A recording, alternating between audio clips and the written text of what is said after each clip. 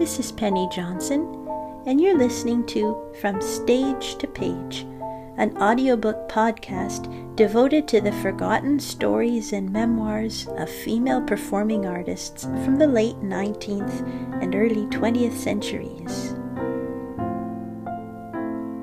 In this episode, we begin with Geraldine Farr, the story of an American singer, written by Geraldine Farr and published in 1916 by Houghton Mifflin Company.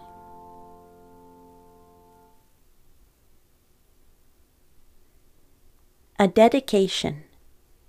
In offering these little sketches of some of the interesting events that have helped shape a career now fairly familiar to the general public, it has not been my intention to weary the indulgent reader with a lengthy dissertation of literary pretension or tiresome data resulting from the obvious and oft-occurring I. From out the storehouse of memory, impressions crystallized into form without regard to time or place, and it was more than a passing pleasure to jot them down at haphazard.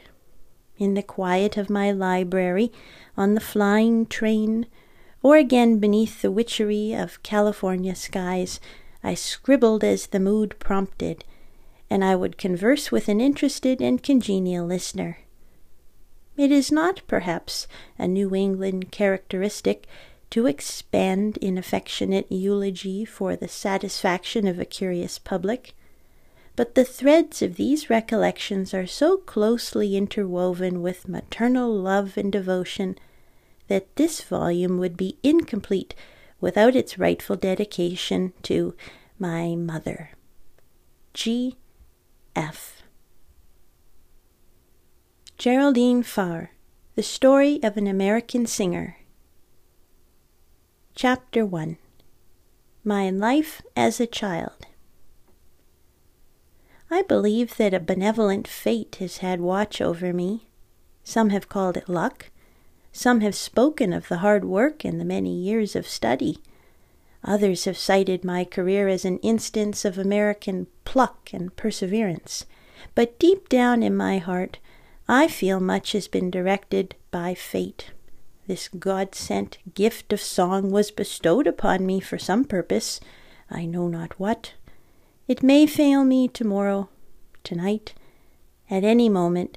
Something may mar the delicate instrument, and then all the perseverance, pluck, study, and luck in the world will not restore it to me.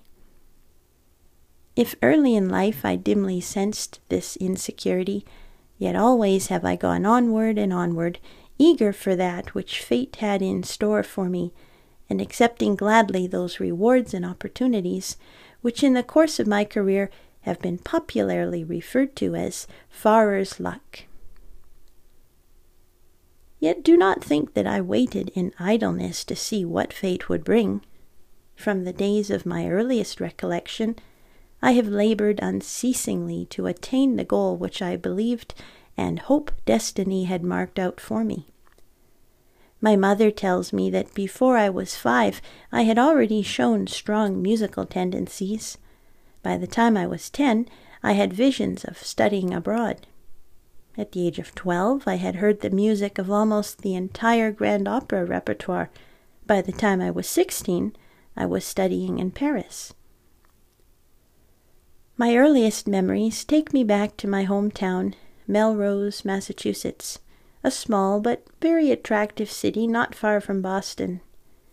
I can recall a large room with an open fireplace and flames flashing from a log fire into which I spent many hours gazing, trying to conjure up strange and fanciful shapes and figures. From the fireplace, so my mother tells me, I would stroll to the great old-fashioned square piano in the corner, and, standing on tiptoe, would strum upon the keys.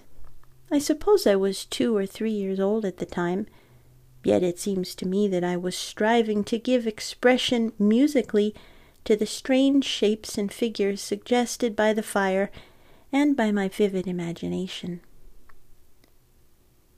Hereditary influences must have helped to shape my musical career. My mother and father both sang in the First Universalist Church of Melrose. Mother's father, Dennis Barnes of Melrose, had been a musician and had organized a little orchestra which played on special occasions. He gave violin lessons and composed, and there was a tradition that in his boyhood days he learned to play the violin from an Italian fiddler, and afterward constructed his own instrument, pulling hairs from the tail of an old white horse to make the bow. My father, Sidney D. Farrer, owned a store in Melrose when I was born. In the summertime he played baseball with a local amateur team, with such success that when I was 2 years old, he was engaged by the Philadelphia National League Baseball Club as first baseman. He was a professional ball player with the Philadelphia team for several years. Yet during the winters, he was always in Melrose, looking after business. Both he and my mother were very fond of music, singing every week in the church quartet, and sometimes at concerts. The house in which I was born is still standing, a large, old-fashioned building on Mount Vernon Street, Melrose, which my father rented from the Houghton estate. It is next door to the Blake House, a well-known local landmark. Most of my early life was spent in this house, although subsequently we moved twice to occupy other houses in the neighborhood. My mother says that I was a happy baby, crooning and humming to myself, singing when other babies usually cry. She says that the familiar airs of the barrel organs, which were played in the street every day, were all added to my repertoire in due time, correct as to melody, although I was too young to enunciate properly. My mother did not think it out of the ordinary for her baby to be so musically inclined, young as I was. I was her first and only child. When I was 3 years old, I sang in my first church concert. My childish voice rose up bravely, and my mother distinctly remembers that I had perfect self-possession and never showed the slightest sign of stage fright.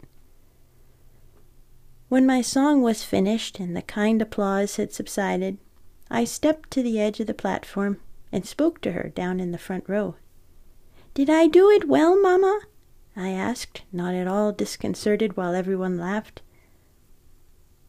I cannot remember the time when I did not intend to sing and act. As soon as I was a little older, it was decided that I should take piano lessons. But at once I made strenuous objection to the necessary restraint, an objection which in after years manifested itself in much that I attempted. I could not force myself to study according to rule or tradition. I wanted to try out things my own way, according to impulse, just when and how the spirit within me moved. I could not drudge at scales, and therefore found the lessons irksome. I preferred to improvise upon the piano, and I had a strange fondness for playing everything upon the black keys. "Why do you use only the black keys?" my mother asked me once. "Because the white keys seem like angels, and the black keys like devils, and I like devils best," I replied. It was the soft half-tones of the black keys which fascinated me, and to this day I prefer their sensuous harmony to that of the more brilliant angels. My mother offered me a tricycle, one of those weird 3-wheeled vehicles in vogue at the time, if I would learn my piano lessons according to rule, but I had all too little patience, and my father gave me the tricycle anyhow, as well as a pony later. These were some of my few amusements.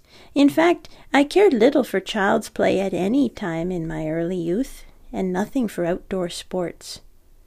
I spent most of my time with books and music, or playing with animals. Among my animal friends was a large Newfoundland dog. One day my mother came into the backyard and found me trying to make him act as a horse, attached by a rough harness to an improvised plough I had made of wood to dig up the back garden. I loved dogs, and once my mother had me photographed seated on a large painted wooden dog. Another childish amusement was to put fantastic costumes on the cats and pretend that they were actors or actresses. In time there were added to the cats and dog a chameleon, a pair of small alligators, guinea pigs, rabbits, a bullfinch, and a robin with a broken wing. I was passionately fond of flowers as well, and my own small garden was a source of pride and pleasure. The world of make-believe was becoming very real to me by this time. I dramatized everything. I had the utmost confidence in my choice to become a great singer, for at all times I was busy with music, either alone or with my mother. It did not occur to me that I could possibly fail in achieving my object, and yet I was so sincere and felt so impelled to try to touch the stars that I do not believe it could be called conceit. Young as I was, I felt that with my song I could soar to another world and revel in poetry and music.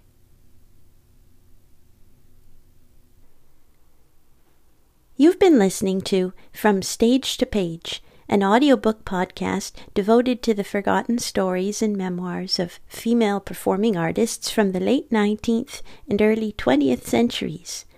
If you like what you hear and want to support my creative endeavors, then simply go to ko-fi.com/Penny Johnson and you can buy me a lemonade. That's ko-fi.com/Penny Johnson. Thanks for your support.